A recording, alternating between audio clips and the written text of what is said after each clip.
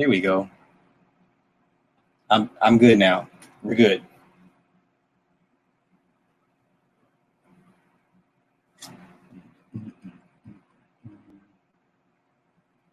Yeah, my dumb ass forgot to add the stream. So we're good now though.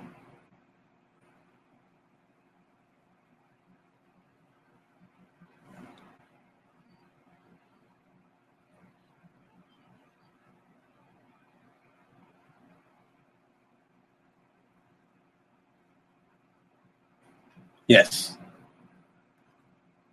Okay. Actually, sounds better on my end. Yeah.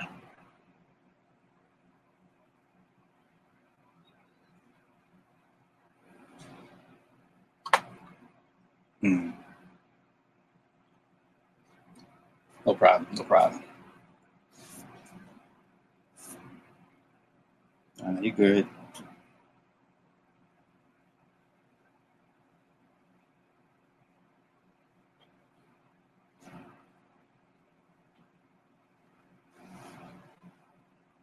That's all right.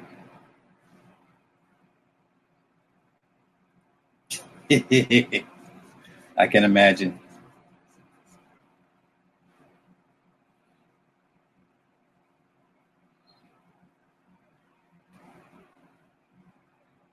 Okay.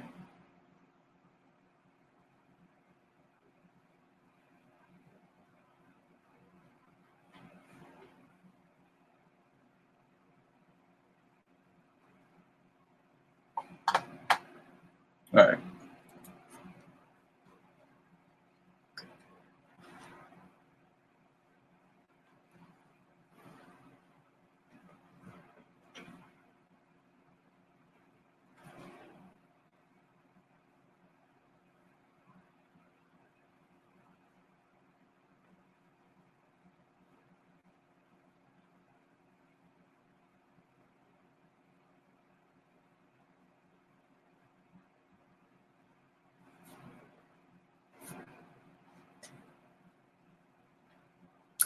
And once again, welcome back to the Morning Star Show featuring Super Slot 75.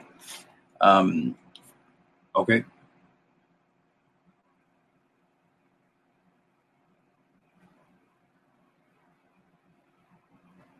Oh, okay. All right.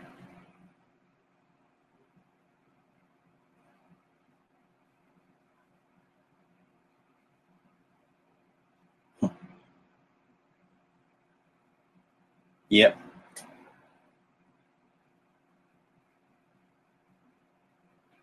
Shit, call just drop. Hold on, call just drop. Hold up. Hold up.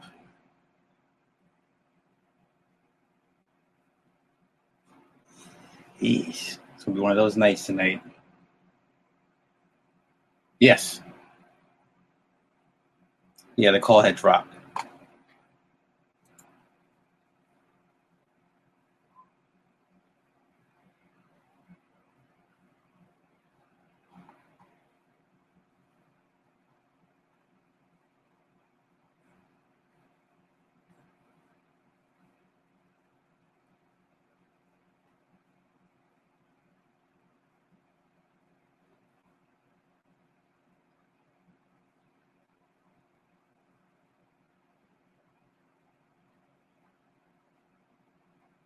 Yep. Okay.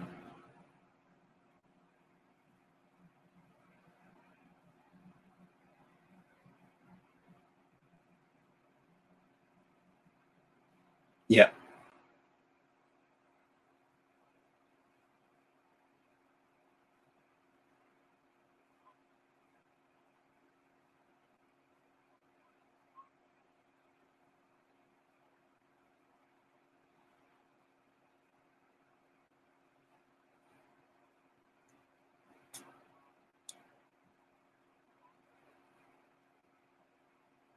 Okay.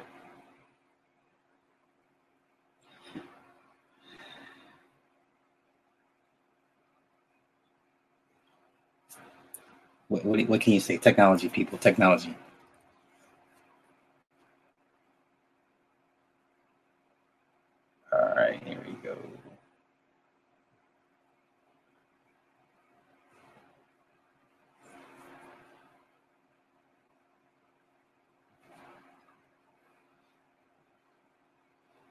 Yeah.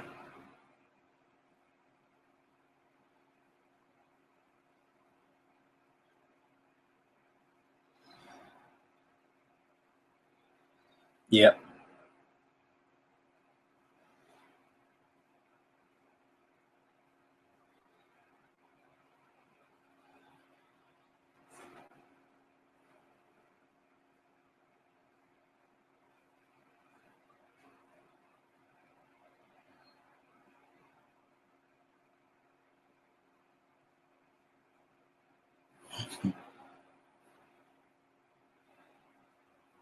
Hmm.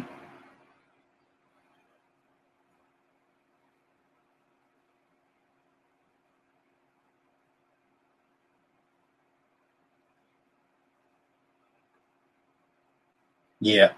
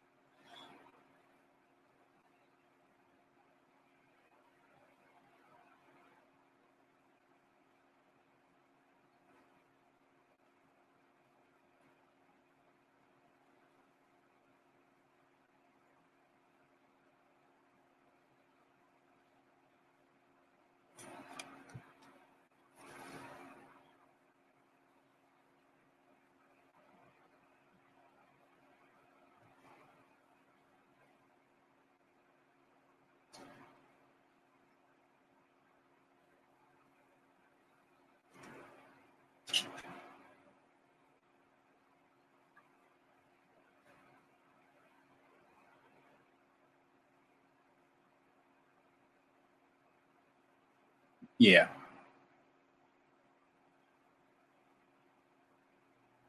Something.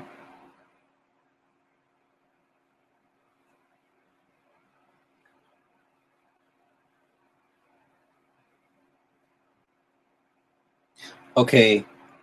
I'm sorry. It's not me. Engineer having issues. It's taking too long. I want to cook tonight and go in and talk about what I want to talk about. It's just if you're trying to listen to me on the Wake Up website, it's not gonna work.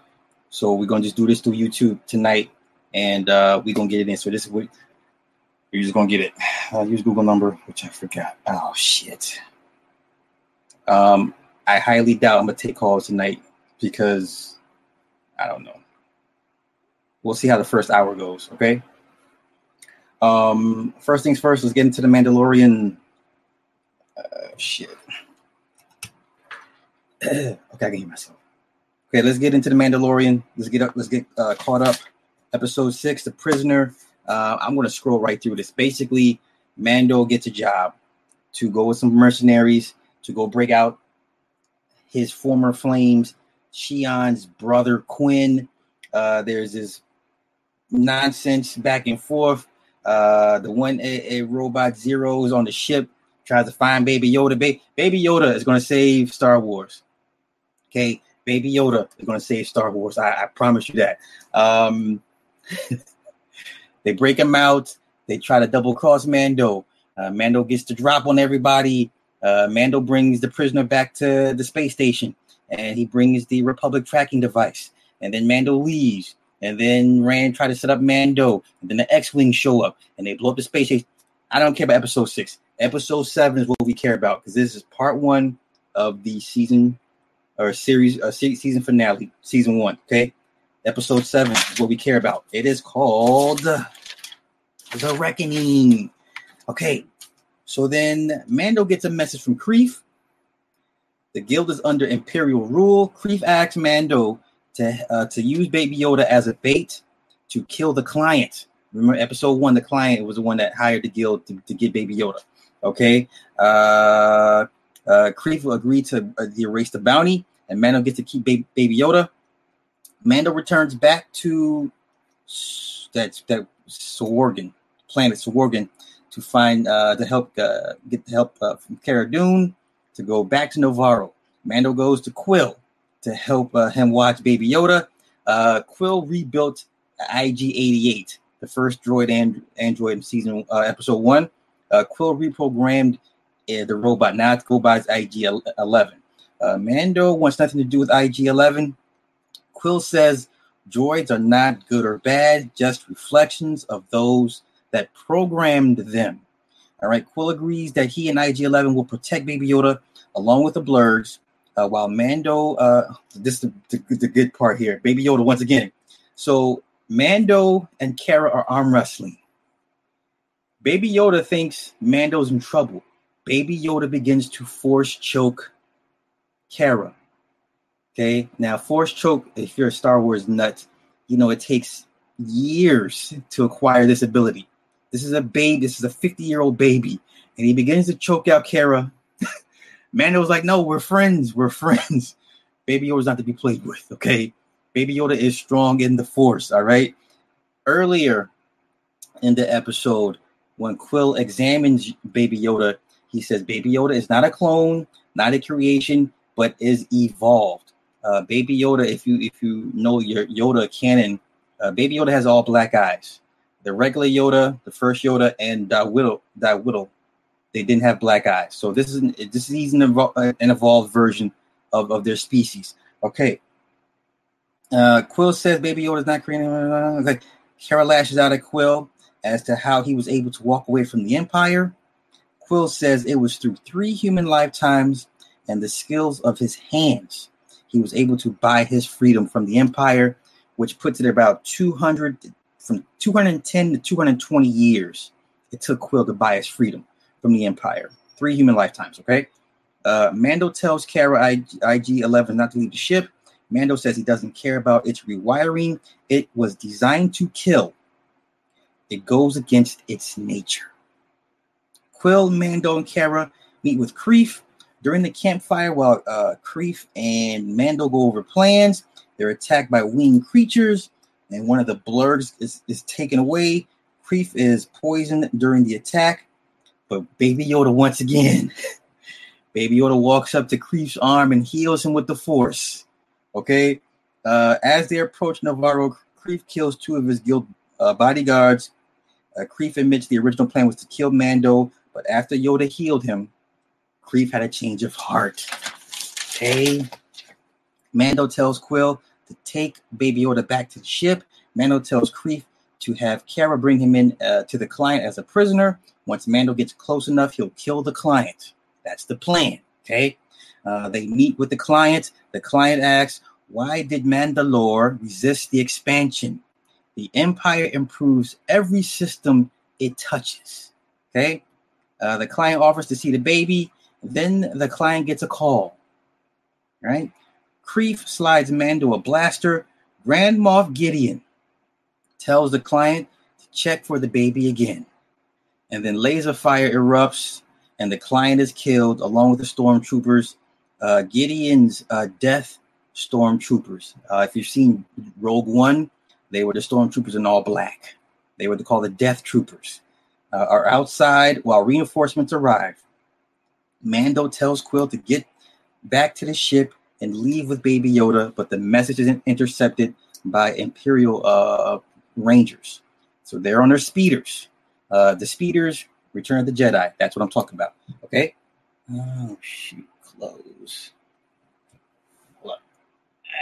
Okay, there we go. All right. So then Grand Moff Gideon arrives in a black TIE fighter. The way the landing sequence is pretty cool. The speeders shoot down, and we assume Quill is dead. We do see smoke rising from his body. He looked pretty bad. We're going to assume he's dead, okay? And if you didn't know that Quill is being played by Nick Nolte, all right? Then Baby Yoda is snatched up by the Rangers on the speeders and then returned back to Gideon.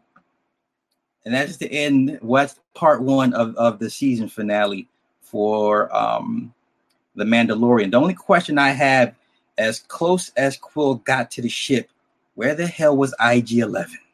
How come IG-11 did not realize Quill's on his way back? Why didn't Quill say, hey, IG-11, I'm coming back to the ship. I'm being chased down. I need some return fire. I need cover fire. That didn't make sense to me. Hopefully they explain what happened with IG-11 on the ship. Okay, so that's The Mandalorian. Now let's get to the episode that y'all all care about.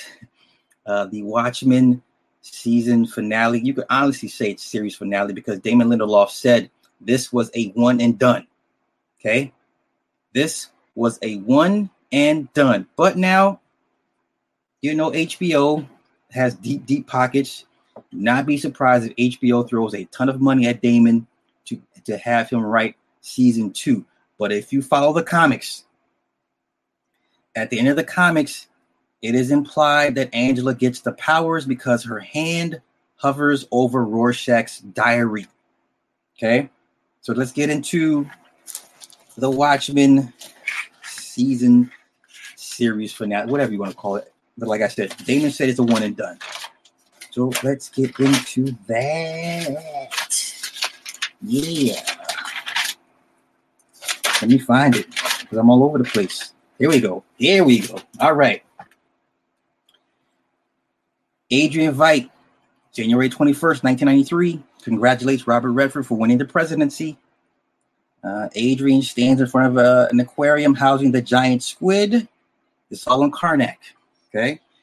An Asian lady hacks Adrian's office, steals frozen semen, then injects the semen into herself as she says, "Fuck you, Ozymandias." Okay. Fast forward 2008, Lady True visits Adrian in Antarctica. She tells him how brilliant his plan was for dropping the squid on New York. He invites her in. Redford doesn't return Veidt's phone calls. Tells Veidt, "I could have won the presidency without you." True watches his tenant bomb in action to the point meteorologists cannot tell the difference from the cloud sediments and a tropical storm from the stratosphere. Adrian created a randomizing algorithm. It's an automated system. So what that means is he created a system to where the computer will pick a random spot to drop squid. Okay. True calls it a rerun.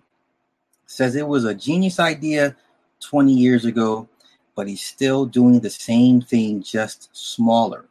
He stopped the clock, but what happened if you start the clock up again? Doomsday clock, okay? Lady True has a plan to eradicate all nukes. True tells Veidt Manhattan is on Europa.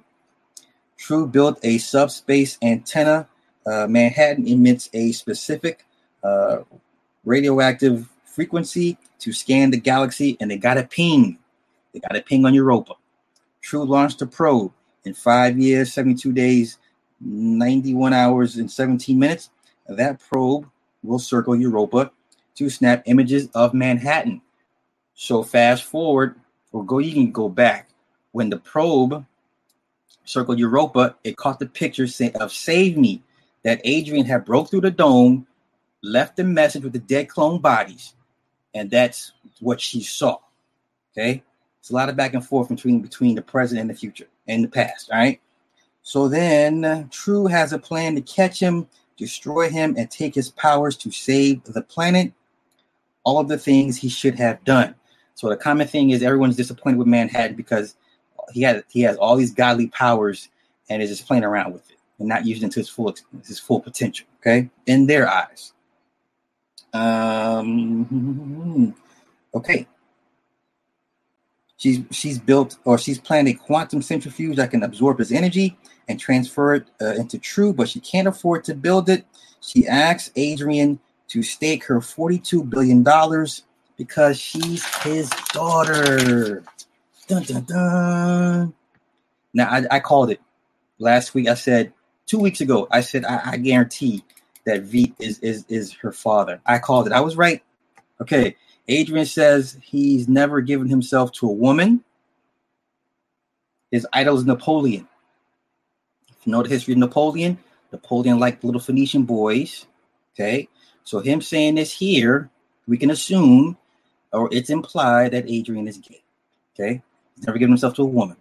Now, why is this man collecting frozen samples of semen? I don't know. Okay.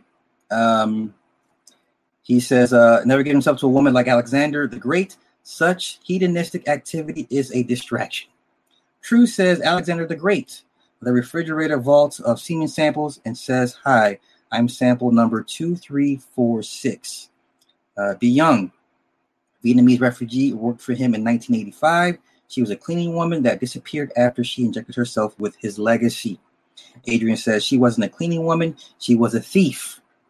Okay.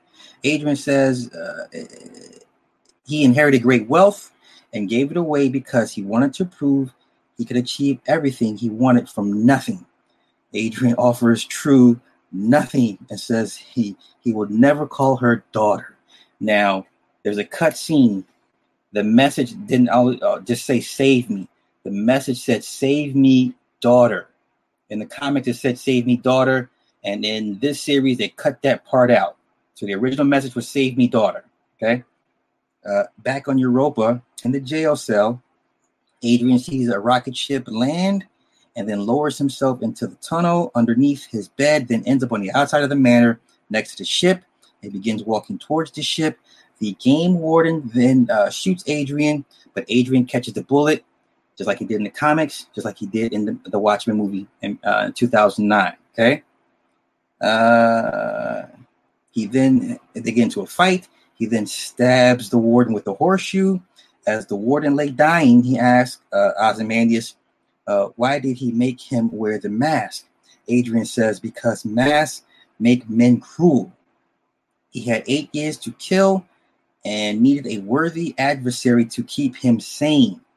The warden asks, was he a worthy adversary? And Adrian tells him, no, but you put on a hell of a show. Okay. The clones say goodbye, and the female maid puts on his gold headband, kisses him on the cheek, and wishes him Godspeed. The ship lifts off. He steps into the preservation booth and is sprayed with a gold substance. So this whole time, they kept showing the gold statue that was him preserved. Okay? Remember in the garden, in Lady True's garden, that's where the statue was. Remember when Blake went to go see her? She was like, oh, wow, this is a statue.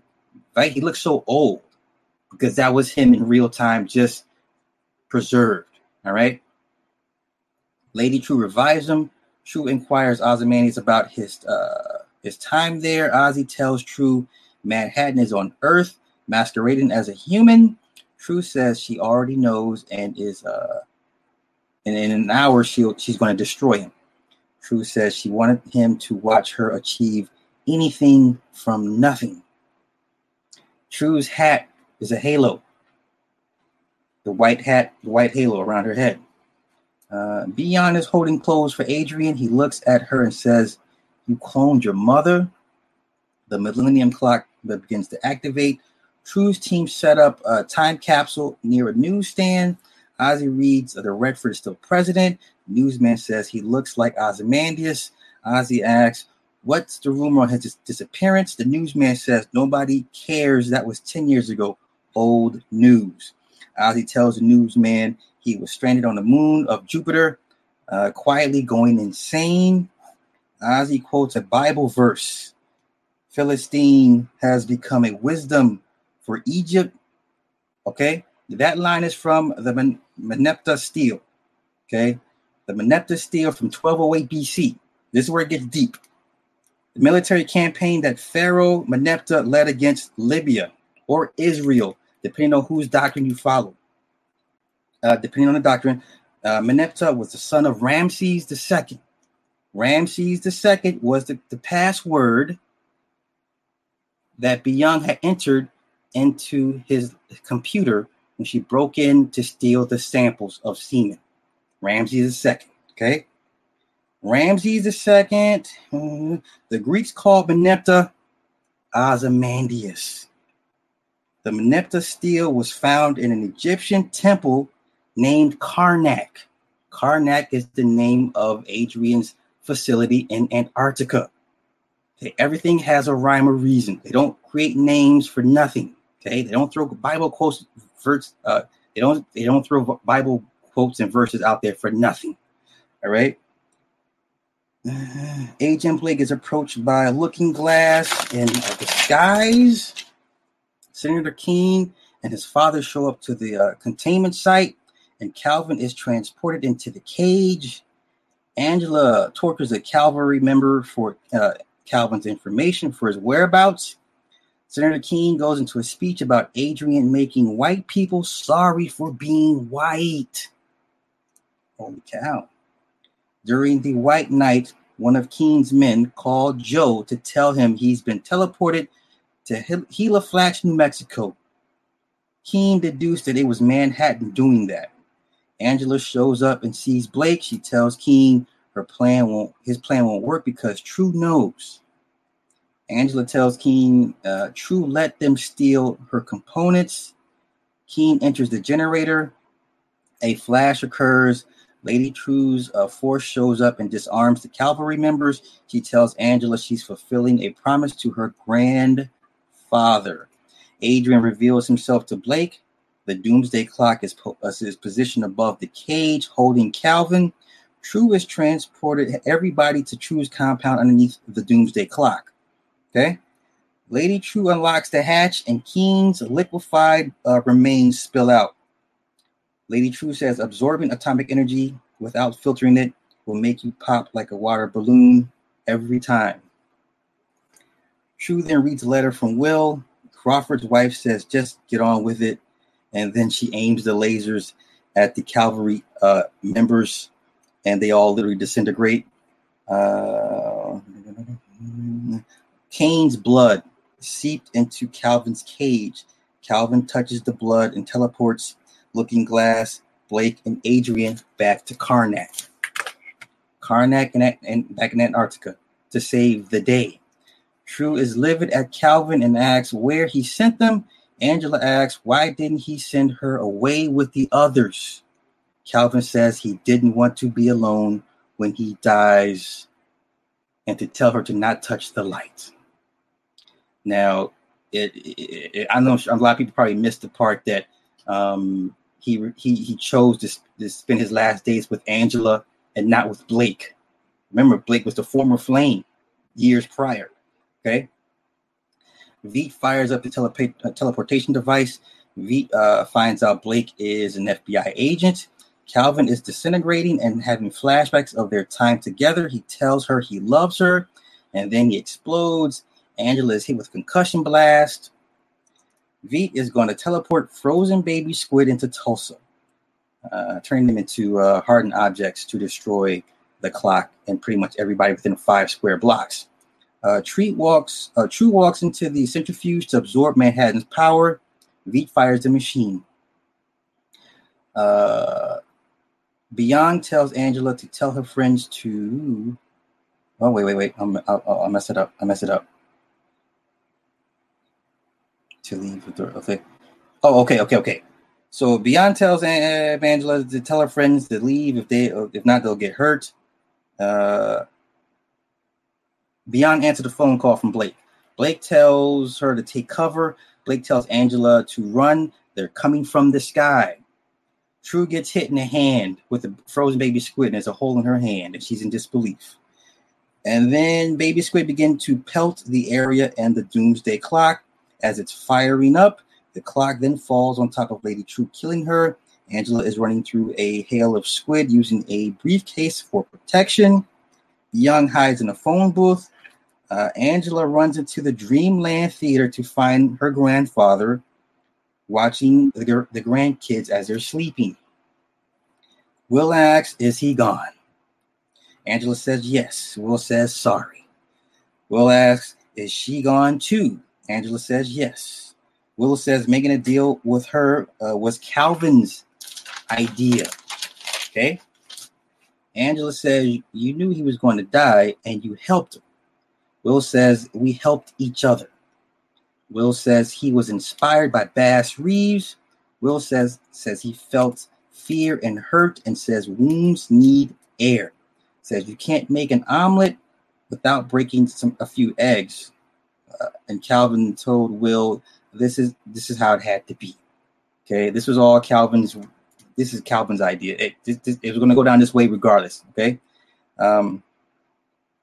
Will tells Angela she'd understand when the time is right. Angela tells Will he can stay for a couple of nights. Veet gives Blake and Looking Glass Night Owl's old airship to get back to Tulsa. Blake attempts to arrest Veet for murder for 11-2. Wade has Veet's recordings to Redford. Blake says we can arrest presidents too. Veet is knocked unconscious and dragged into custody. It's all implied. Angela, Will, and the kids walk through the damaged area and go to the bakery, then head home. Topher sees the Sister Night outfit and puts two and two together and figures Angela is Sister Night. She's a cop. Okay? Angela sees the broken eggs and then a transformation ring while cleaning the broken eggs. Angela finds one egg intact and remembers the convo about infusing his powers if she theoretically ate the egg. Angela ate, and Angela goes to the pool, eats the egg, and then takes a step on the water. But before she hits the water, her foot cut scene. So everything's implied. Everything is implied that she gets the powers. You just don't know how much of it she'll have. It's implied that Adrian will go to trial for the murders of 3 million people on 11-2. Okay? Implied. But once again, Lindelof said this was a one and done. If they do a season 2, trust and believe it's a money grab. It'll be a money grab, and it may not be as good as the first season. I'm just saying. All right. So that's The Mandalorian. That's The Watchmen. So let's get into our first movie breakdown. I'm going to call this one the Red Pill Edition. For all you angry Negroes that hate women, this one's for you. We're going to talk about Mahogany. Yes. Mahogany. Diana Ross, Billy D. Williams. What year did this come out? Let me get my notes. 1975. There's some themes in this movie that are still affecting people of color today. All right, so the opening scene is Mahogany's Kabuki line fashion show. Mahogany is greeted backstage by Carlotta. She tells Mahogany she can have anything she wants and that she's a success. Mahogany shouts, "Success?" Carlotta says, "You have everything and everyone." Mahogany says, "Success?" And then Carlotta starts mentioning she has shows lined up for Tokyo, Paris, and London, and that we're all here to support you and to share it with you. Then Mahogany's face kind of draws a blank, and she goes into a deep thought. Okay, as Carlotta says, we're going to make so much money. So now we go back into the past of how we got to this point. Okay, flashback. Tracy's in fashion school. Her professor doesn't like her designs. Her next assignment is a basic swimsuit. The professor tells Tracy no sequins, rhinestones, and then the song cuts in. Do you know? This has got the most saddest goddamn song I've ever heard. This is a suicide song. This is a song you play right before you slit your wrists. This is a tragically sad song. There is nothing happy about this song. So let's get into it. On the way home, she's followed by a would-be mugger. She then confronts the mugger aggressively, asking the mugger, do you want to buy some ass? The mugger gets confused and turns around and walks away. And he walks away from her saying, ain't that a bitch? She's a goddamn hoe. So she turned her situation back on the guy, which was funny. Brian, a.k.a. Billy D. Williams, is speaking to the people about gentrification. This movie came out in 1975. This is 44 years ago, people. Okay? He has set up a block association to help educate the people and to legally fight back being pushed out of the neighborhoods. Brian cracks a joke asking Tracy if she's going to do anything to prevent the apartment she lives in from being bulldozed. He asks, how are you going to stop a hunky landlord from kicking you out. Tracy responds, it couldn't be worse than coming home to some jackass blowing at me through a bullhorn at 11 o'clock at night. The next morning, Tracy takes her designs to her aunt, who's a seamstress, to make her samples for her fashion line. Brian is back in front of the people. He's on a campaign trail. He wants to be alderman, okay? Right?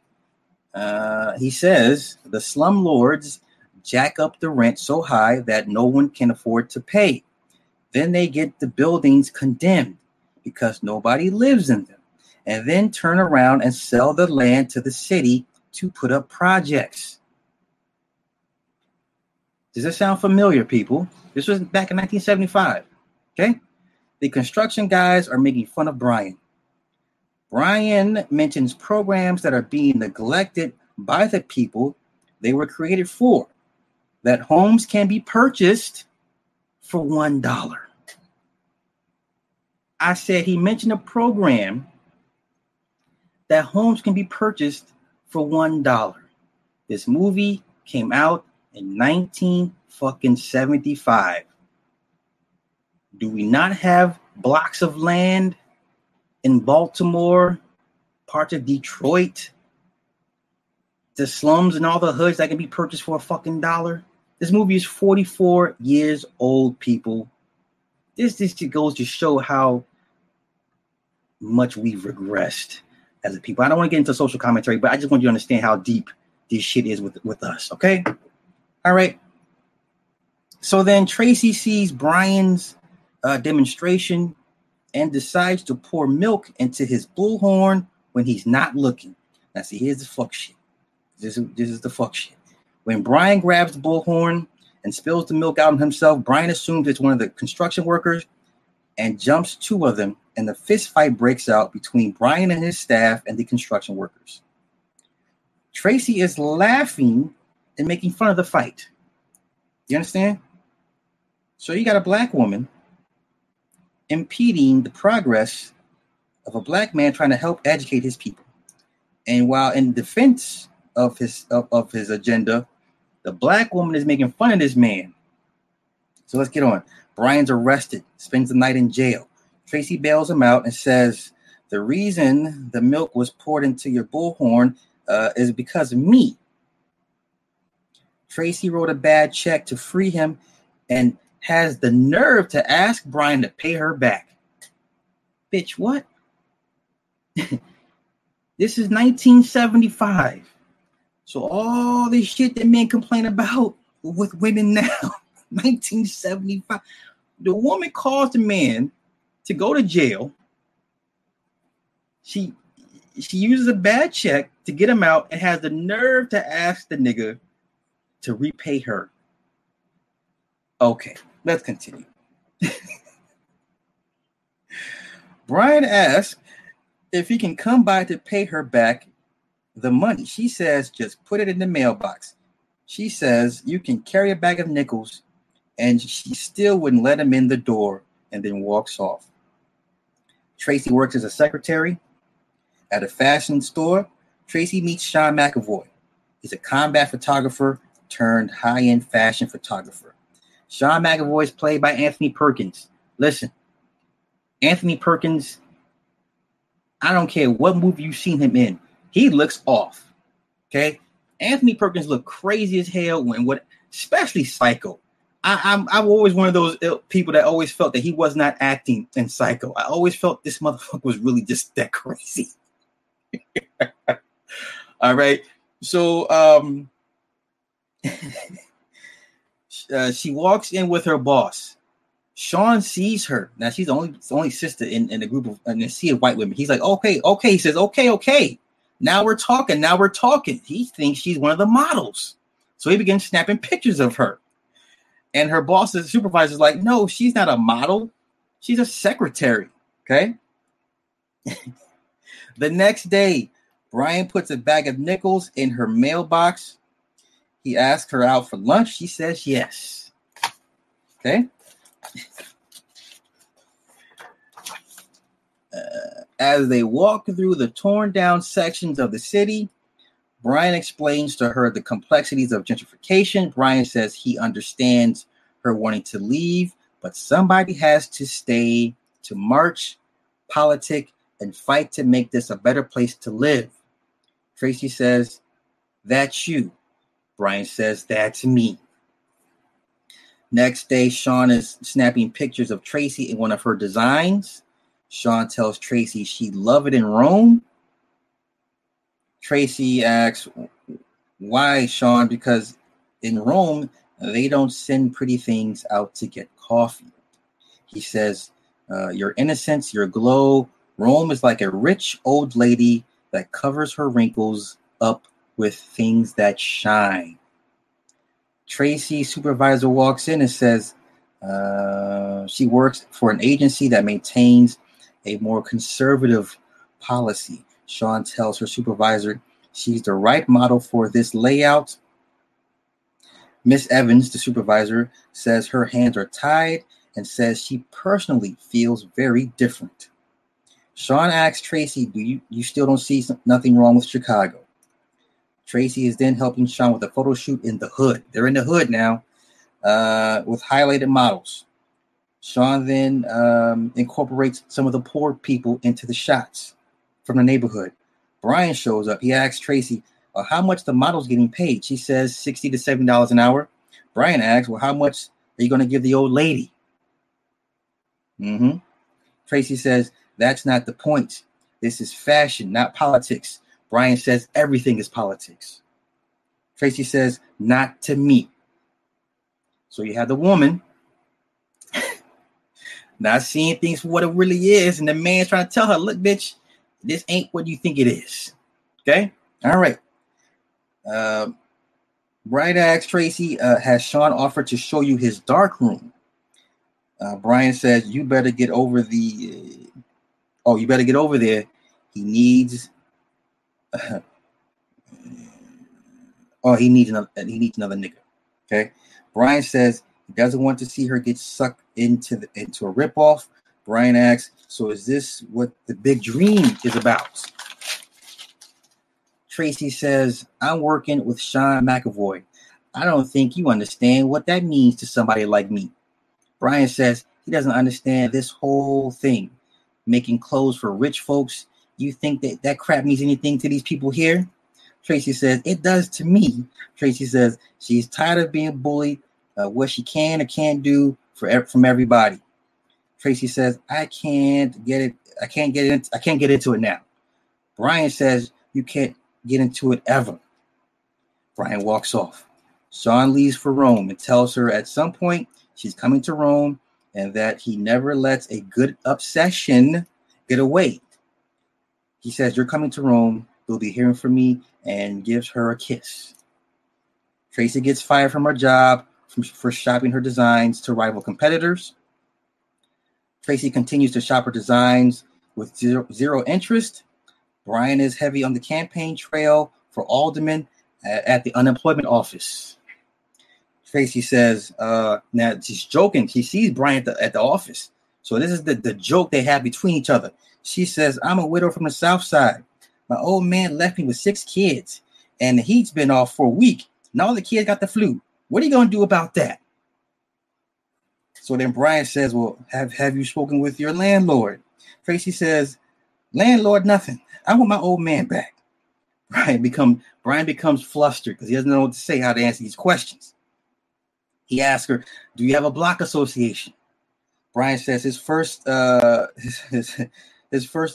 rule as alderman is to establish a block association for those to express themselves to the city council. Okay. Playful banter go back and forth between her finding an old man. So they go out for lunch. Okay. They kiss and make up. Tracy jumps on Brian's campaign team. She's helping him with his speech with the PTA association. She tells him to appeal to the women. Huh? She says appeal to the women because they go out and vote. This movie is 44 years old. Brian wants Tracy to go accompany him to a dinner with a congressman. The next day at the campaign headquarters, Tracy is leaving for a meeting. Brian reminds her of the dinner meeting she set up with the Independent Democratic Party. Brian says, "What's the big deal about the fashion party? They've all said no to you anyway." Uh-oh. Tracy says, "And what I'm doing is not important?" Brian says, "You're becoming a pain in the ass." Brian says, "You're involved in something meaningful." Tracy says, "Yeah, your career, and you've forgotten about mine." Brian says, "You can't forget something that's never existed." Don't you think it's time? It's about time you faced up to it. Later that night, Tracy gets a phone call from Sean telling her to leave for Rome that night. Tracy returns back to headquarters and has Will tell Brian that she's leaving for Rome, and for Will to tell him that she loves him. Tracy arrives in Rome. Sean shows her. So she goes to Rome. She goes to Sean's place, right? So then Sean shows her his private shrine of a model named Crystal. She's been on every cover of every magazine in the world. And under every cover in Rome, says Sean. He says, "They're my friends." Sean tells Tracy to unbutton her top to compare it to Crystal. He says, "I give all my creations the name of inanimate objects." Tracy says, "What are you going to call me, coat hanger?" Sean says, "There's only one word that," he says, there's only one word: rich, chocolate, beautiful, and rare. Mahogany. Tracy tells Sean she's going to be a designer. Sean says, "And you will, but you have to learn how to stroll down the runway first." Okay? So then Mahogany goes to the Davina agency to possibly get signed. All the men are like, "She's too flat-chested. We need her to have silicone implants."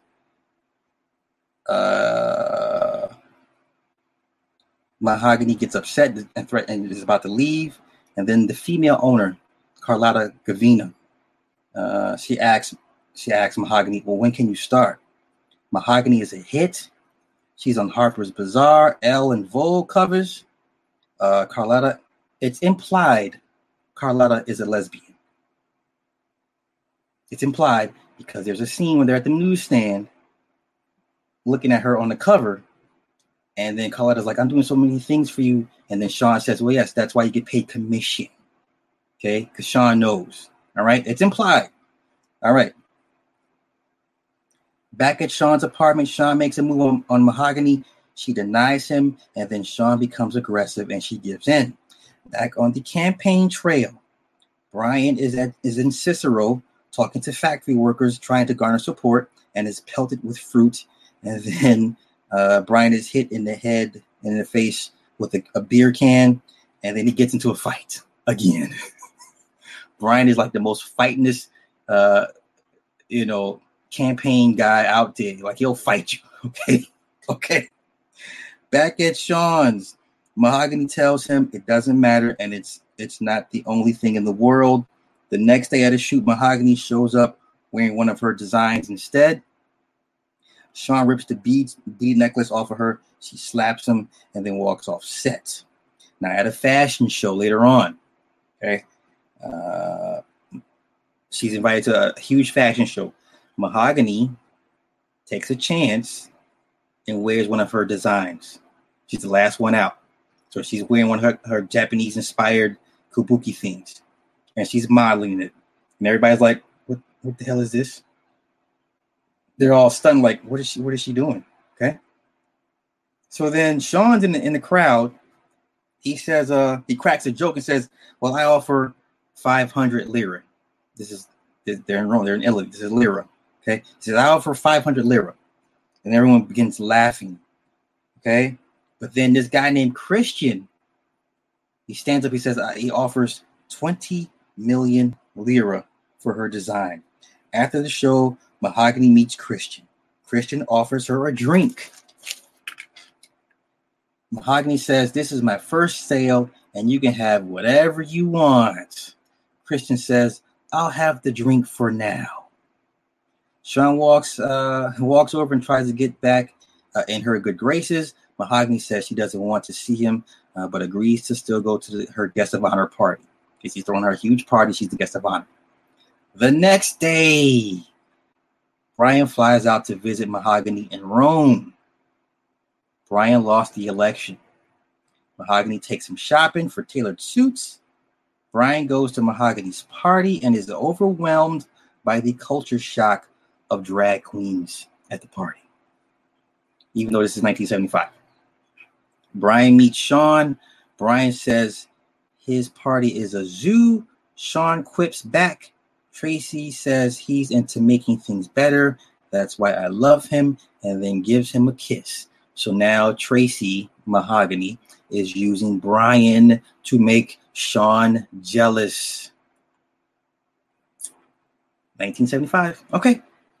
Brian says you should stick labels on people so it'd be easier to tell who is what with the use of a toe tag. Sean says, don't speak ill of the dead. Everything has a soul except inanimate objects. And then Tracy walks off. And Sean says he's a fetishist. Sean invites him to see his gun collection. Sean says nothing is more straightforward than a gun, the ultimate inanimate object. Sean and Brian begin to tussle over the gun. They flip over the desk. Brian gets the mounted position and points the gun at Sean's face, then pulls the trigger, and the gun is empty. Sean begins to laugh, and Brian walks away dazed and confused.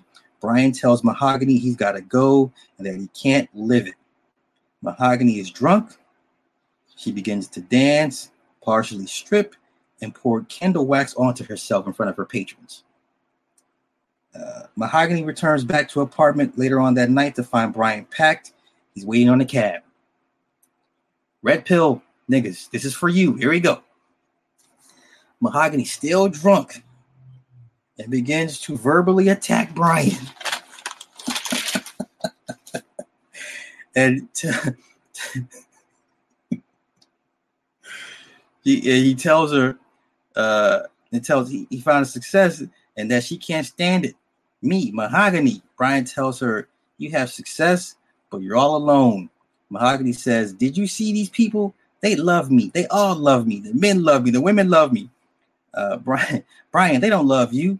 They love Brian says they don't love you.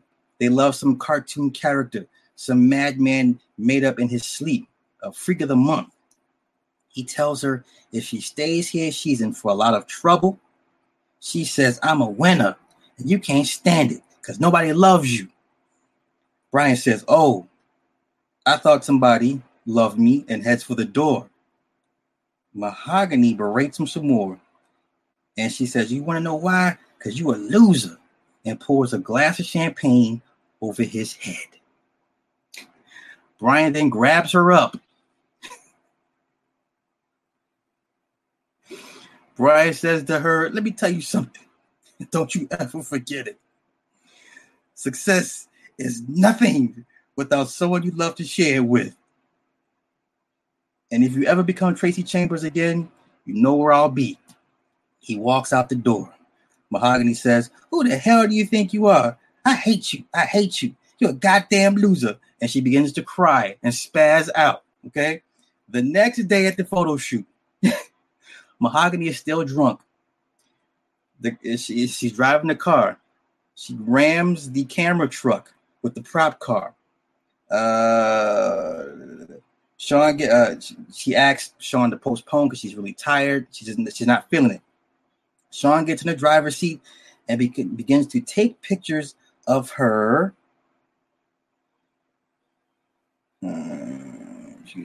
And he accuses her of wanting to be with Brian. And then Sean begins to drive the car at a high rate of speed. Now everybody remembers this particular scene. If you don't remember the movie, you remember this particular scene. So while they're driving at a high rate of speed, he's snapping pictures of her, and she's trying to grab the steering wheel. Like, what are you doing? You're gonna crash. You stop the car. All right. He says he wants to see death. He's seen life, and he's never seen death. He wanted to see death.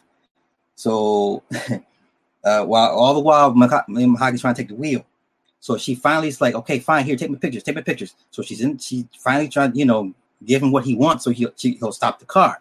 So he's driving crazy. He's taking pictures of her. No one's grabbing, no one on the steering wheel. All right. So then as they careen towards an embankment, she turns off the ignition. It causes the car to lock its steering wheel. And then they jump into a highway construction site dump. And they hit a dirt pile. Okay. Next scene, Mahogany is wrapped up in bandages. Carletta shows Mahogany the last pictures Sean took of her before the crash. Sean is dead. Died in a crash. Mahogany asks, how did I get out of the hospital? In walks Christian. He says, well, my grandfather built it and says I'll take better care of you. Mahogany asks, what's the catch?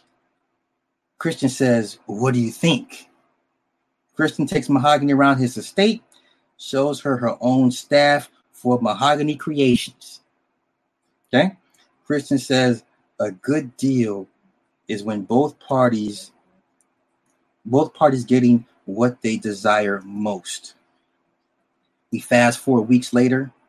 Tracy has a photo shoot. No, she's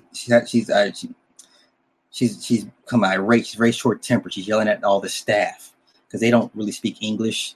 They speak Italian, and she's like, Capisco. So she's berating the employers. Okay. So then it got so bad, Christian steps in, and he had to remind her it's his money that pays the staff.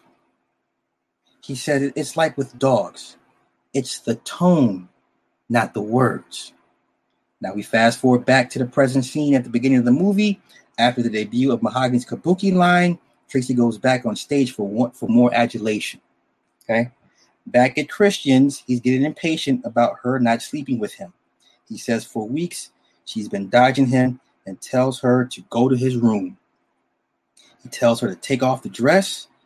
Christian undresses her and begins to make out with her, but she's not into it. And he stops and asks, you would do it, wouldn't you? She says, a deal's a deal. Time to pay up. Christian asks, well, where would she go? She tells Christian she wants to go home. Christian flies her back home to Chicago the next day. Brian is back on the campaign trail. He's running for 2nd Congressional District of Congress. The crowd is questioning him. Then a woman yells out, I'm a widow from the South Side. My old man left me with 6 kids. The heat's been off a week and the kids got the flu. What are you going to do about that? So this is probably the best part of the whole movie, right? This is where we all get like, oh, they're going to do, yeah. Okay, so we get excited at this point, right? Brian asks, he says, well, who said that? Who said that? Step forward, please. He then sees Tracy and asks, do you want me to help you with your landlord? She says, hell no, I want you to help me get my old man back.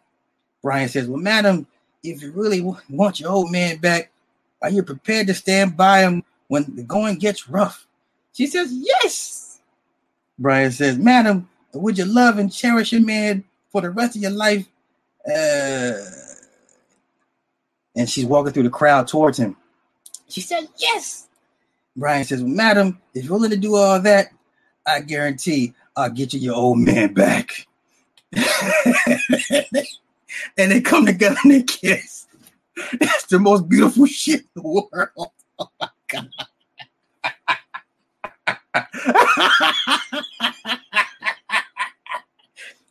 This bitch had to go through hell.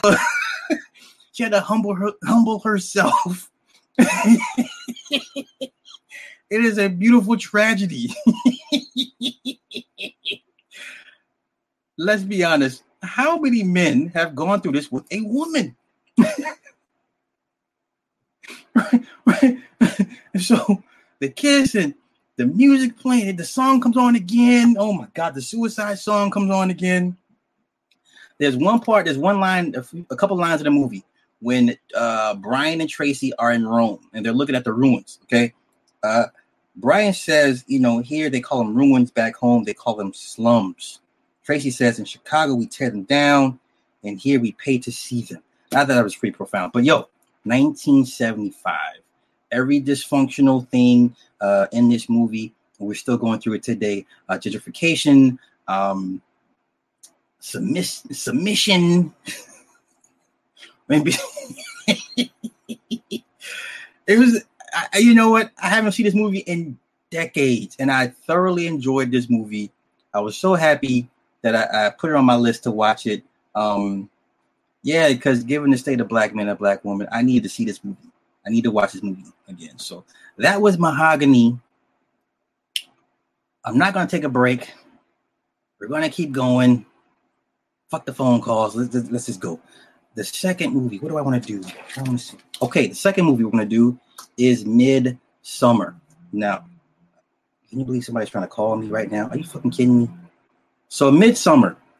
This one is for I think Heru donated to Heru or Teku. One of you guys donated to me for this movie. It was your birthday coming up, and I said I'll get on it and get this movie review, and I got it done. Now, a couple things to consider with Midsommar. This is not one particular Swedish ritual. There's a bunch. Okay, what I'm saying is it's a mixture of different European rituals in this movie. Okay, there's some Norse mythology in here. There's a couple Swedish some shits up in here. So they kind of took bits and pieces from a little bit of everywhere with this particular movie. So let me find my notes and we'll get into it. Bear with me. I got a lot of notes. Swear to God, if this was a college course, I'd be acing this class. I'm sorry for all the paper crippling. Here we go. Midsommar. All right. Midsommar. Here we go. All right. Harga is a real live ritual. Now, there's stories behind the Harga. It is a traditional Maypole song and dance. The story goes the devil appears as a fiddler, forcing villagers to dance until death, with the last woman standing becomes the May Queen. Okay? There was a king in the 11th century Sweden, and it ties into the genocide. Genocide is when old people commit suicide, but they call it genocide. All right? So now let's get into it. Danny gets a message from her sister, Terry. Terry has murdered both of her parents and herself. Danny calls Christian. Christian tells Danny she lets Terry get away with things by responding. Terry is bipolar, and Danny has had family history of mental illness. Danny takes Ativan for anxiety. Christian's friends want him to dump Danny. Christian feels guilty. Danny is told her parents and sister are dead. Danny is very codependent, very needy. She uses Christian as an anchor. This is a serious red flag here. Do not need to be with a woman like this. All right. Firefighters discover the dead bodies inside the home. Terry attached hoses to their rooms from the car vehicles, from the exhaust into the home. So the parents died in their sleep. Terry had a mask with a hose running to the exhaust of a vehicle, and she's on the floor dead. Okay. Christian tries to console Danny. Moving forward, Christian and friends are invited to Sweden for the summer by Pele. Christian and Danny argue about Christian not telling her about his trip to Sweden. Danny is very passive aggressive. Okay. Christian relents and invites Danny. Now, Christian invited Danny, not thinking Danny would accept the invitation. She accepts the invitation. Christian tells the guys he invited Danny. Pele and Danny make small talk. Pele explains what to expect in the commune where he's from. Pele tells her he too lost his parents, and then Danny runs off to have an episode. Okay? Like mental anxiety. She starts crying, all that extra shit. All right? Pele cracks a joke saying Josh was already brainwashed when he found him. Josh is the brother. Josh is the brother doing research on European religious summer rituals and stuff, okay? Pele introduces the Americans to his commune and a Swedish couple named Connie and Steven. Pele has ulterior motives, okay? It's pretty obvious. Ingmar offers the group psilocybin. It is a hallucinogenic, or it's a psychedelic. Sorry, it's a psychedelic. Danny begins to have hallucinations of her sister Terry and people laughing at her. 6 hours later, Danny awakens out of her trip and goes hiking to Pele's commune.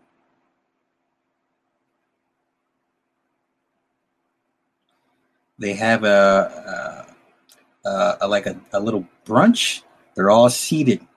The shape of the scene, it's an ancient runic symbol, the way that the seating positions are, okay? The commune plays Skin the Fool. Maya kicks Christian. This is when in the trailers you saw the girl kick the dude on the ground, okay? We'll get into that in a minute. Christian joins in. Maya has her sights set on Christian. Pele gives Danny a hand-drawn portrait for her birthday. He says to keep it to yourself. Danny says Christian forgot her birthday. And she says, well, she has to remind him it's her birthday. Simon and Connie are engaged. They're the Swedish couple. Christian inquires about the yellow triangle box temple. There's a bear in the cage. There's a quilt demonstrating the story of the May Queen. Pele goes on to explain the life cycles in their commune. So, child from 0 to 18 is spring. The pilgrimage is from 18 to 36. That's summer. The working age is from 36 to 54. That is the fall. And then you become a mentor until the age of 72. 72, masonry. That is called winter. So then Danny asks, well, what happens at the age of 72? And then Pele does the sign like that, right? You know what that means, okay? She thinks he's joking. So then Christian gives Danny a birthday cake. The next day is Ättestupa. Ättestupa is a long-known ritual where in the olden days, two old people, the elders, would throw themselves either off a cliff or into the sea. Okay? So they go to they're invited to the Ättestupa. You have the two elders, male and female. They're the guest. They're the guest of honor. They're being celebrated. You know, they sit at the head of the table. Blah blah blah blah blah blah blah. Okay, so then they're on the bottom of this cliff. The old people walk up.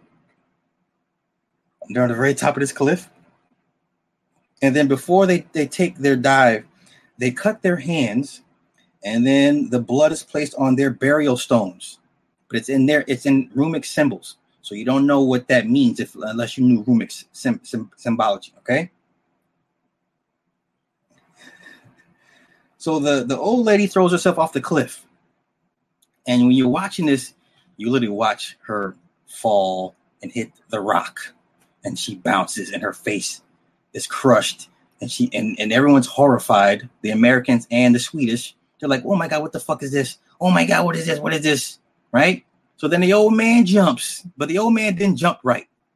He didn't jump correctly. So when you do this, if you're gonna jump off a cliff and off yourself, it's best to just basically do a flat, like you're gonna do a cannonball. You know how you do a cannonball into the pool? You just let your body splay out and just hit it. You know, he jumped off and landed on his legs. Lord have mercy. So then he's wailing because he's in pain. So then the villagers wail with him. They mimic his wailing and his suffering. His leg is bent backwards. It's twisted and it's hanging by its tendons. And so everyone is like, the Americans is like, oh my God. Someone runs off they throw up and whatever. So they bring in this mallet to finish him off. They beat him in the head twice, crush his fucking entire skull. All right. Simon and Connie become agitated. The Americans are filled with disbelief. Simon and Connie decide to leave. Siv, the cult leader, she explains they reached the end of their Harga life.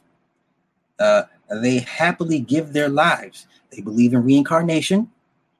Christian tells Josh he's doing his thesis on Harga. Josh gets offended. Christian introduces himself to Maya. Pele tells Josh he'll ask the elders for permission to research the Harga. Danny is trying to leave, but Pele convinces her to stay and tells her he was the most excited for her to come. The sacrificed bodies of the elders are burned. And then a little boy named Bror offers his life to feed the goddess.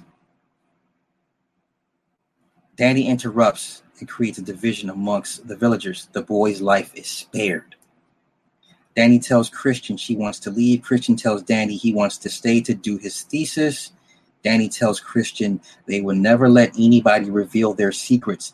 Christian tells Danny he feels trapped and locked into her. Simon and Connie drive off that night. The next day, Pele tells Josh he can do his research and has to split his information with Christian.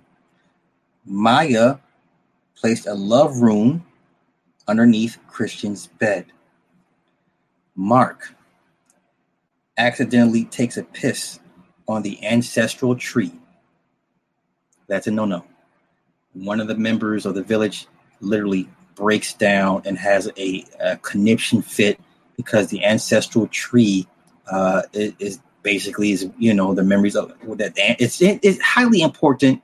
Mark being an American is like, what's the big deal? I didn't know. I'm sorry. It's not he's very aloof. It's like, oh, why? It's a tree, right? He's not very being respectful of another one's culture and how deeply they take it. So the man is infuriated.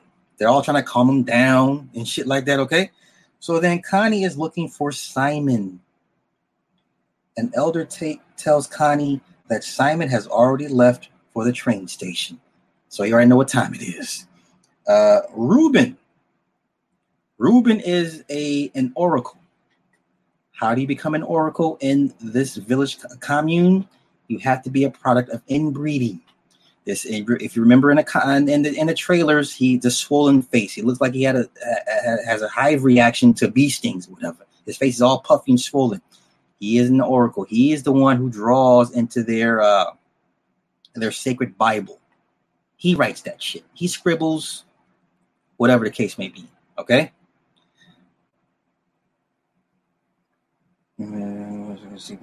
Okay. Yeah. And the commune sometimes invites outsiders for population purposes. Josh does more research on the runic Bible. Reuben is the writer of the Bible because he is unclouded. All of their oracles are products of inbreeding. Connie can be heard screaming in the background. You hear a lady screaming. Like you're sitting there watching the movie, people just doing their things at different scenes, and you hear a lady screaming. Right? Okay.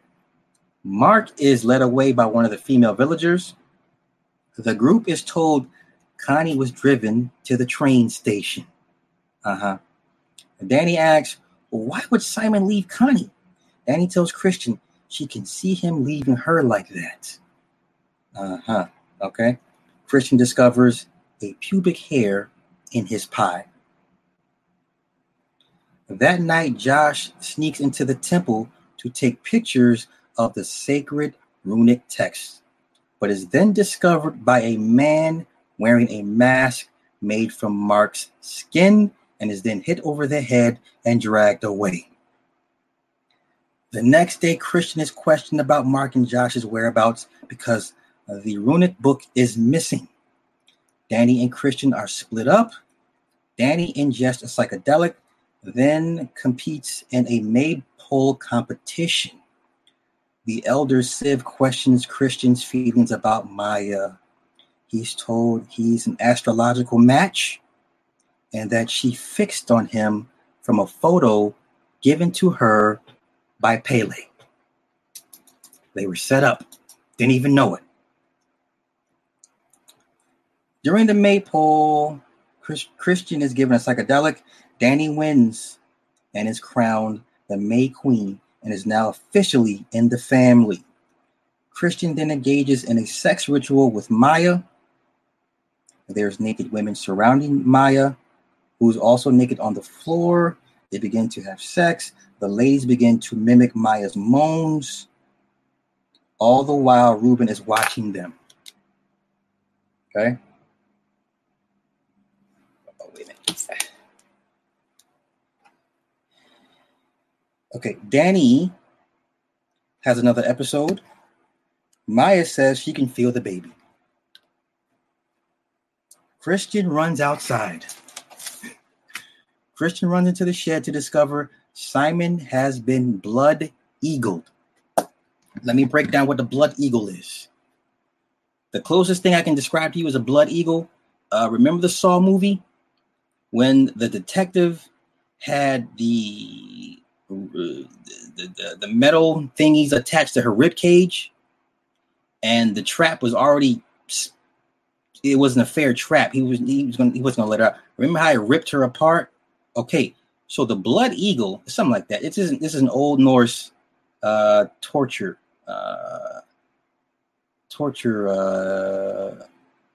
Okay, so now the blood eagle is a ritualized method of execution detailed in late skaldic poetry.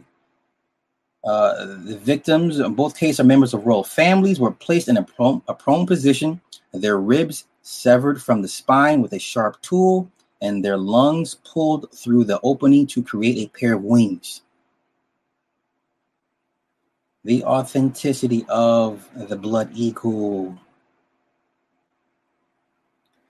It is a historically ritual stating that it is clearly a human sacrifice to the Norse god Odin. Characterized in Saint Dunstan's description as an accurate account of a body subjected to the ritual of the blood eagle.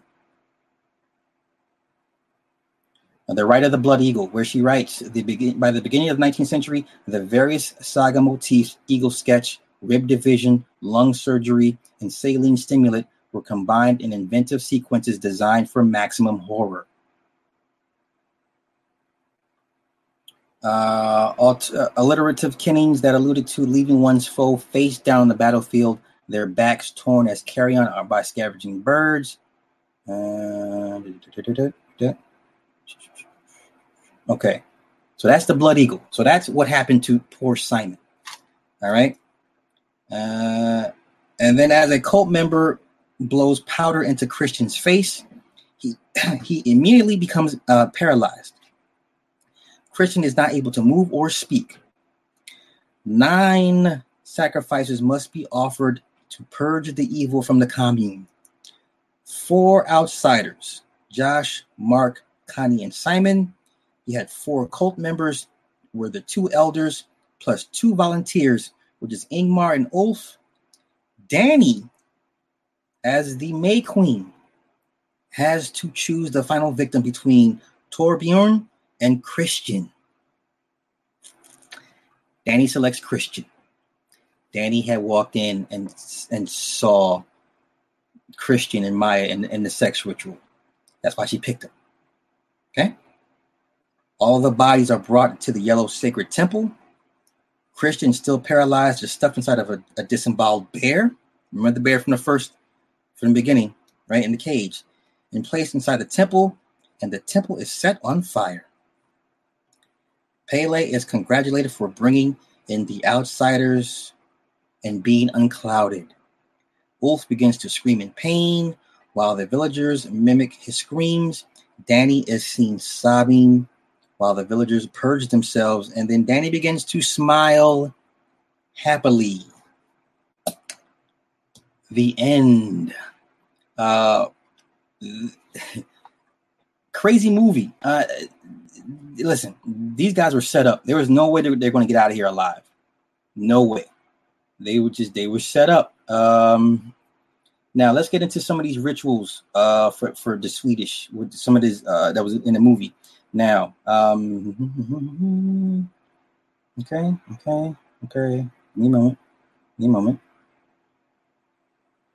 Okay. There were indeed extensive practices of human sacrifice throughout the ancient Sweden, traceable to the 11th century, and the rituals existed primarily for the magical purposes of bringing about a better harvest. King Domalde, an 11th century ruler, was offered as his subjects' ultimate sacrifice after lesser sacrifices did not help the land prosper. Then it goes. The first autumn they sacrificed oxen, but the succeeding season was not improved thereby. The following autumn they sacrificed men, but the succeeding year was rather worse. The third autumn, when the offer of sacrifices should begin, a great multitude of Swedes came into Uppsala, and now the chiefs held consultation with each other, and all agreed that the times of scarcity were on account of their king Domald, and they resolved to offer him for good seasons, and to assault and kill him, and sprinkle the stele of the gods with his blood. And so they did.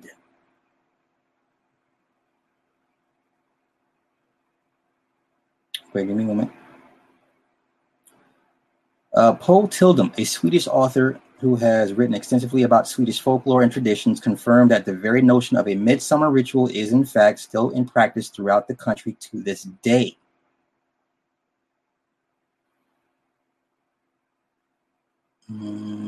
Okay. The usage of hallucinogens in these ceremonies is widely known. Give me a moment. Okay. Love spell. According to the book Crime and Justice in Late Medieval Italy by Trevor Dean, Dean found at least one record of a maiden baking her pubic hair and menstrual blood into a pastry in order to magically attract a potential suitor. That's the scene where you saw Christian pull out the pubic hair in his pie. Okay? Let's see. I think that's pretty much it. And that is the breakdown of Midsummer. Hey, that's a trippy flick. It's a trippy flick. Now, once again, no breaks, all gas. We're gonna go into my final movie for the breakdown tonight. Your favorite and mine, Eyes Wide Shut. The movie allegedly that got Stanley Kubrick killed. Right? I say allegedly because he died 6 days before he's supposed to turn in the final cut. The only people to see the cut at that time were Warner Brother executives and Tom Cruise and Nicole Kidman. Okay, here we go. Give me notes. If you're just tuning in, you're late, and they're breaking some shit down, you're going to catch the replay. All right, Eyes Wide Shut, 1999. 1999. Here we go. All right. Okay. This movie is one huge inverted ritual. And I will explain why it's an inverted ritual towards the end of this breakdown. So now we have Bill and Alice attend a Christmas party thrown by one of Bill's wealthy patients, Victor Ziegler. Okay. What the fuck is this texting me? Bitch, I'm working. Why y'all messing with me? I'm sorry, y'all. I'm being harassed right now. Okay. Bill recognizes former medical student Nick Nightingale. Alice is at a bar, and an old man, a Hungarian named Sandor Sarus, tries to seduce Alice. Sandor asks, "Who is she here with?" She says, "Her husband." Sandor asks Alice to dance. Alice reveals she's out of a job and used to run an art gallery. Sandor says he has friends that can help. Sandor mentions deceptions make it necessary for both parties in the marriage and asks, why is she married? Bill is talking to two models. One of the models is named Nuala Windsor. Nuala Windsor. The House of Windsor. I'm leaving breadcrumbs for y'all, okay? Sandor reveals why women used to get married. to lose their virginity and have sex with the man they really wanted.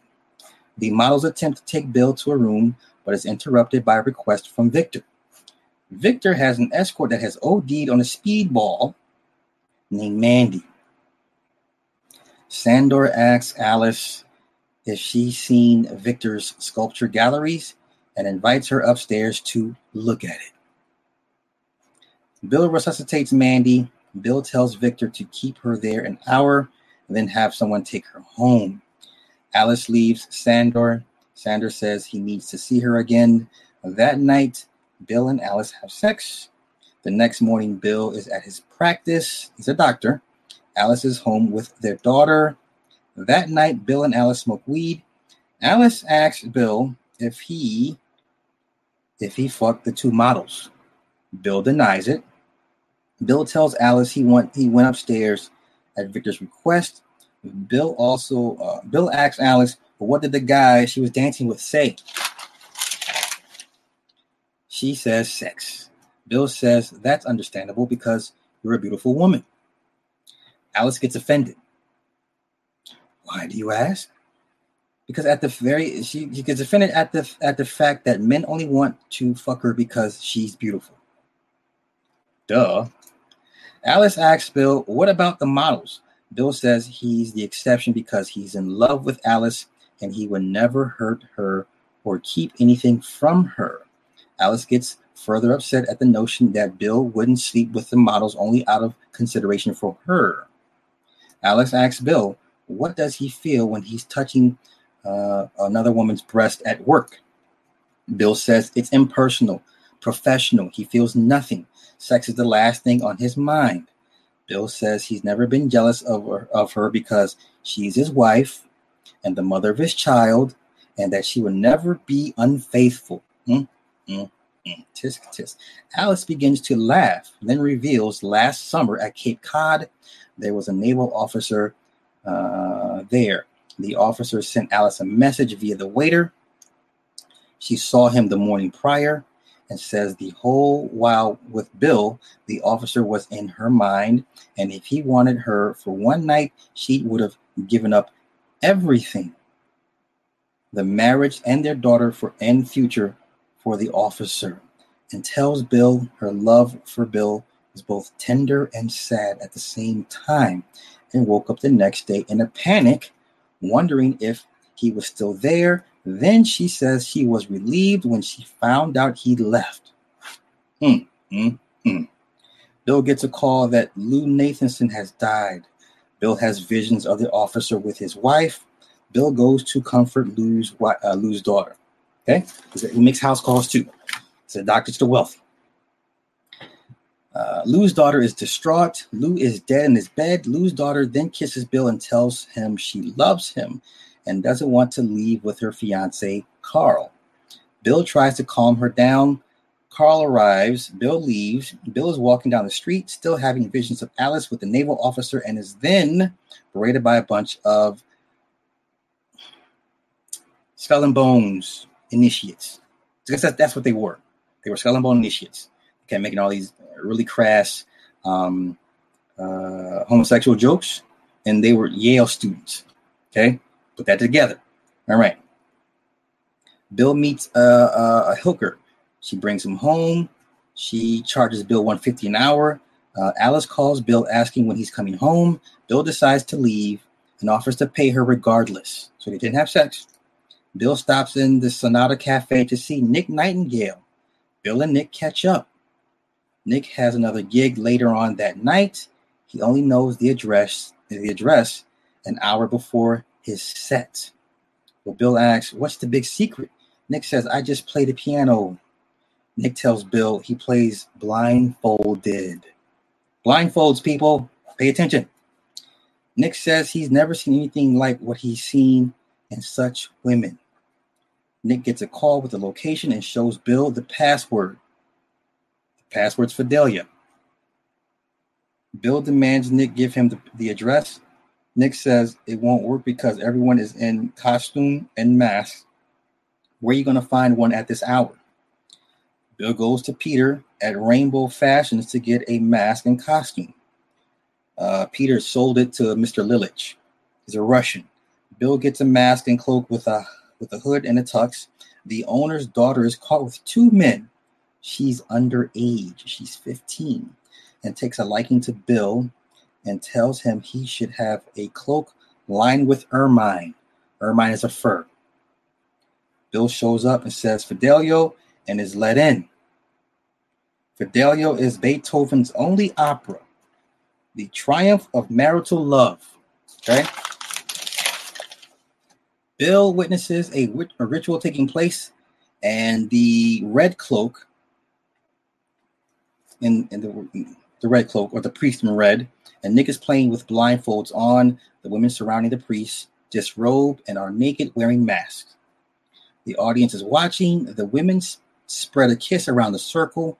Two members in the rafters notice Bill isn't a regular and not in his direction. The priest, the red priest or the red cloak, sends the women off to pick a host to be with. Now, I forget what the device is called, but Catholics, when they have the swinging ball with the incense that comes out of it, that's what he was doing with the women. He was blessing the women. Okay. Bill is selected and led away. The woman tells Bill off the top. He's in a mask and a hood. She tells him off the top, you don't belong here. Don't be foolish, and to leave. He's in great danger. The woman is taken away by another masked man. Bill walks into a room where an orgy is taking place. Every room has an orgy. The witnesses are watching. Bill is approached by a woman, and she asks if he's been enjoying himself. Bill is taken by the same woman who tried to warn him. She says, you can't fool them much longer, and you have to go now. You don't realize the danger you're in. You've got to get away before it's too late. Bill says, come with me. She says, impossible. It could cost her life and possibly Bill's. Bill is told his taxi driver wants a word with him. Mind you, this dude showed up in a taxi. Okay. And is told, so he's led to a room. He's led to the back of the room with the red priest and is told to come forward. The priest asks for the password. Bill says Fidelio. The priest says that is correct. That's the password for admittance. What was the password for the house? Bill says he forgot it. The priest tells Bill to remove his mask and get undressed. Bill tries to reason with him. The masked lady offers herself to redeem him and says she's ready to do so. The crowd murmurs. They're like, ooh, this is a really big deal. Bill is free to leave, but is warned by the red cloak about mentioning anything he's seen. Bill returns home and Alice is laughing in her sleep. Alice had a dream. They were naked in the desert and she felt ashamed. Then a man walked out of the woods. It was a naval officer and he was laughing at her. She was in the middle of an orgy in front of Bill and a crowd of people. So to make Bill jealous, she started laughing. The next day, Bill tries to get in touch with Nick, but is told he already checked out. The clerk says Nick came in at 4:30 a.m. with two big guys and had a bruise on his cheek, and he looked scared. Now, Nick is from Seattle, wife and kids. He's in New York. It's a long way from home. Okay, so he's a traveling pianist, okay, for these people. All right.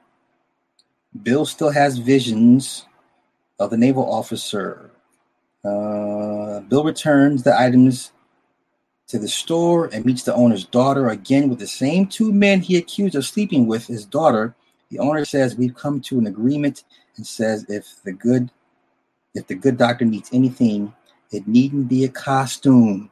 He's pointing to his daughter. Okay. Bill leaves work early and heads back to the manor that held the private event. A car pulls up to the gate. An old man gets out and hands Bill a letter that reads, "Give up your inquiries. This is your second warning." Bill returns home. Bill replays Alice's dream in his head. Bill goes back to see Domino, the hooker from the previous night. Her roommate lets her in, Sally. Sally tells Bill that Domino is HIV positive. Bill then leaves. Bill is being followed. Bill enters a restaurant and reads the paper and sees ex-beauty queen dies of drug overdose. Bill goes to the morgue to identify the body. It was Mandy from the party, from Victor's party. Hey, Ruth, thank you, brother. I appreciate that. Appreciate it. Thank you. All right. At the party. Okay. Yes, dude. Mandy was the masked lady also that was trying to warn him at the party. Okay. Bill gets a call from Victor. Victor tells Bill he knows what's been happening, and he was at the house and witnessed everything. Victor questioned how he even got through the door, but remembers him talking to Nick. Victor recommended Nick. Bill takes the blame. Victor tells Bill he went to Nick's hotel and told the clerk Victor had left. Victor had Bill followed. Says they put Nick on a plane back to Seattle. Yeah, right. Victor said if he told you the names, you wouldn't sleep so well. Victor said there was no second password. He gave himself away by showing up in the cab and the rental receipt from the costume store in his coat. Bill tells Victor about the masked woman. Victor says he knows who she is, a hooker.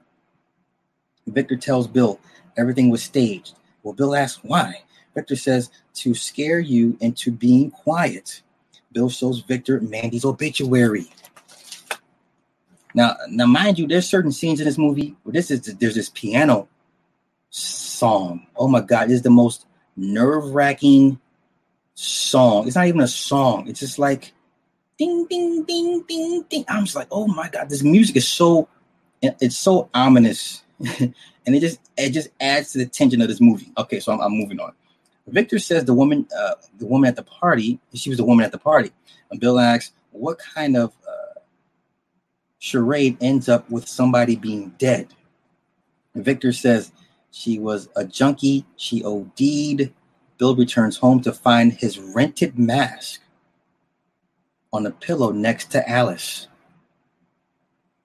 Bill then begins to cry and confesses everything to Alice the next day. Bill and Alice take Helena, their daughter, Christmas shopping. There's a bunch of bears in the store. And then Helena picks up a bear. And then there's more bears. Okay? Bill asks Alice, well, what should they do? Then Helena walks away from Bill and Alice. She looks back, then continues walking behind one of the old men from the Christmas party. Alice says we should be grateful that we've managed to survive our adventures, whether they were real or imaginary. And Bill asks, are you sure? Alice says, only as sure as I am that reality of one night the reality of one night of a lifetime can never be the whole truth. Alice says the important thing, we're awake now for a long time to come. Bill says forever. Alice says, I too love you and we need to fuck as soon as possible. Okay, here's the inversion. Outside of Bill and Alice, everybody at the Christmas party was at the mansion that night. This is all pretty much so the Christmas party and the mansion party same night. It's one inverted. So like I said, Bill and Alice were not supposed to, well, Bill wasn't supposed to be there, but everybody at the party was at the mansion. Okay, a couple other things. Victor is the Red Cloak. Now, I haven't seen anywhere confirm it. That's just my suspicion that Victor was the Red Cloak. Now, Victor's last name is Ziegler. Interesting name. Ziegler is German for bricklayer. Well, we all know what a bricklayer is. There's a Jewish university in LA that ordains rabbis under the name Ziegler when they graduate. Now, does this mean anything to you? It sure should. The RZA from Wu-Tang Clan. What is one of the RZA's alter egos? I'm gonna see if anyone in the chat can name his alter ego. me show you how deep this shit goes. I'll just wait.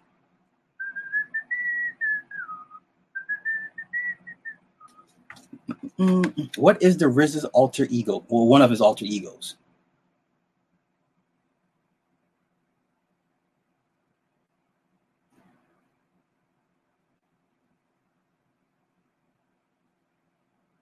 So no one can guess it. Okay.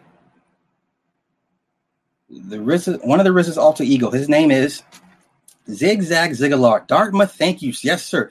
Zigzag Ziglar. It's not a game, folks. It's not a fucking game. That's right, Bobby Digital. Y'all know that album, Bobby Digital. Yes, Zigzag Ziglar. Everybody's in this shit. Everybody's in it. Everybody's in it. That is the breakdown. That is the breakdown of motherfucking Eyes Wide Shut. Also, the checkerboard on the floor of the party of the mansion. Checkerboard. You know, the black and white shit. That old shit. Also, there's two shots in the very beginning of the movie when Bill and Alice are getting dressed. Alice is naked in front of the two pillars. That's Boaz and Joshim, right? And then there's a shot of Bill in between the two pillars in their home. Okay, so yeah, that's it. Yeah, this is the movie that they said told too much. I mean, I'm looking at the movie and I'm like, I don't think it told that much, to be honest with you. But I mean, 20 years ago, it might have been a big deal, it was a big deal when this movie came out. So, hey, hold on for a sec. Takashi,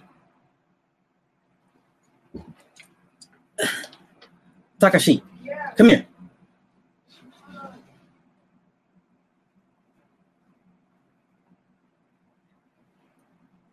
Where's Uncle? Is Uncle Puka in there? No.